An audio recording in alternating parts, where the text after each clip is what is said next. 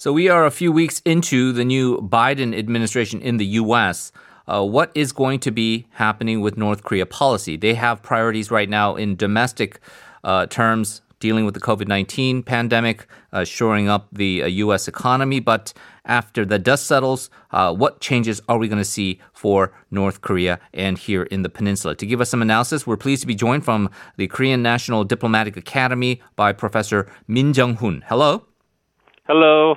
Professor Min, thank you so much for joining us. Most people assume that Biden's North Korean policy will be different from Trump's North Korea policy. What are your thoughts on this? The foreign policy officials for Biden seem to be saying that the human rights will be a focus, and that's good. But do you think that will be something that might be a little bit of a difficulty for South Korean diplomatic officials? Well, the first I want to make comments about the Biden administration's the policy on North Korea. Basically, I think the Biden administration is likely to resume working-level talks with Pyongyang in close consultation with Seoul and Tokyo. And as you know, during the presidential campaign last year, Biden criticized the President Trump for failing to make substantial progress through his summit diplomacy with Chairman Kim Jeonghun and just legitimizing the North Korean regime. And Biden made it clear that he would not rely on personal ties with Chairman Kim to resolve North Korean issues. And he also mentioned that he would maintain sanctions on North Korea until North Korea abandons its nuclear and missile programs and urge China to put pressure on North Korea. So I expect that the Biden administration's North Korean policy will proceed through working-level negotiations. And if there is substantial progress in the working-level talks, they will likely discuss the possibility of holding a summit meeting between Washington and Pyongyang.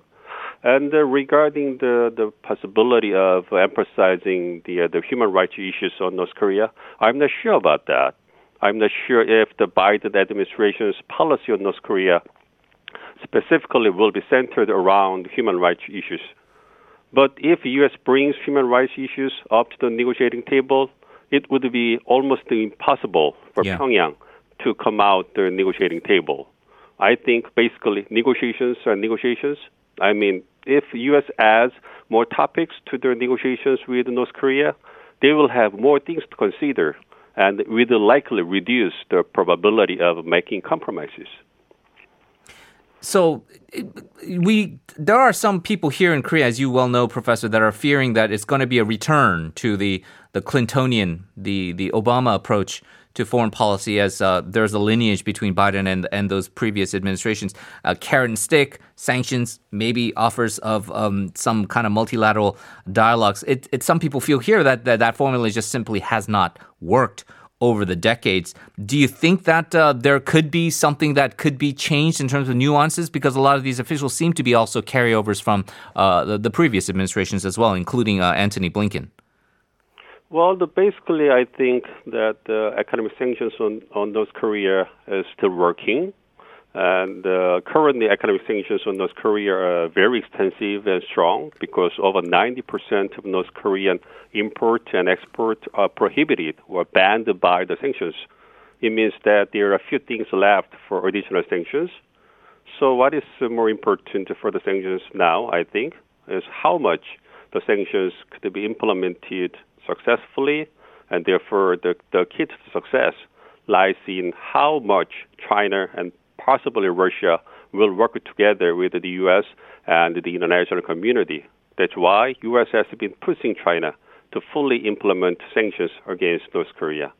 And I think it is true that North Korean economy is badly suffering from the sanctions, and Washington still perceives that economic sanctions is the most important leverage that U.S. has got on North Korea. So there is no doubt that the Biden administration want to maintain sanctions on North Korea until North Korea abandons its nuclear and missile programs. And the Biden administration is now going through a policy review on North Korea, and I think it will take some time before we will see its policy direction on North Korea. And so I think what the Biden administration is doing now is to send a signal to North Korea that U.S. recognizes the importance and urgency of North Korean issues and urges Pyongyang to behave cautiously before Washington finishes its policy review. The other debate that has been going, and this seems to be another resurrection of a previous line of thinking, is that the North Korean regime will be collapsing imminently.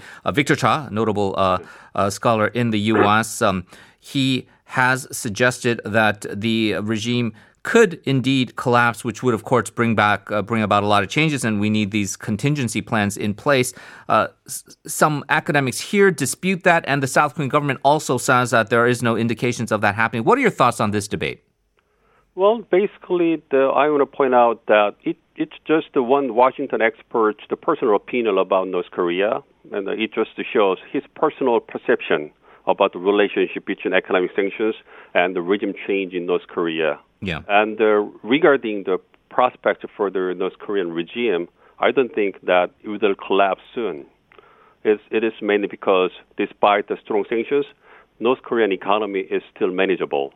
More specifically, at least Pyongyang, the capital of North Korea, its economic situation is still manageable, and Kim Jeonghun maintains his solid leadership there. So I don't see any serious urgent situation that North Korean regime change will occur internally. And what Victor Cha argues clearly shows the perception that Washington experts could possess about the power of economic sanctions on North Korea. And personally, I think it also shows the situation where we need to put more emphasis on public diplomacy to the Washington community. About a year left in President Moon's term. In the less than 30 seconds we have left, what do you think the approach from the Blue House should be? Well, in order to revitalize the Korean Peninsula peace process, it is necessary to provide the momentum to restart the engine of the overall process. And I think the resumption of the talks between North Korea and U.S. would be the key to reactivate the process. And as you mentioned, the current Min Jeonghun administration just left the 30 months or the 1.5 years. So the Min Jeonghun administration want to move quickly to revitalize the process and the talks between North Korea and U.S. So I think it is necessary to for the South Korean government to play an active role. Right. For the resumption of the talks. Okay. To do that, and so the South Korean governments needed to prevent North Korea from making a serious provocation, and also needed to facilitate the resumption of the talks by closely communicating with Washington and Pyongyang. Professor Min, as always, thank you very much for joining us and appreciate it. Thank you. Have a good day. You too. We'll be back after this.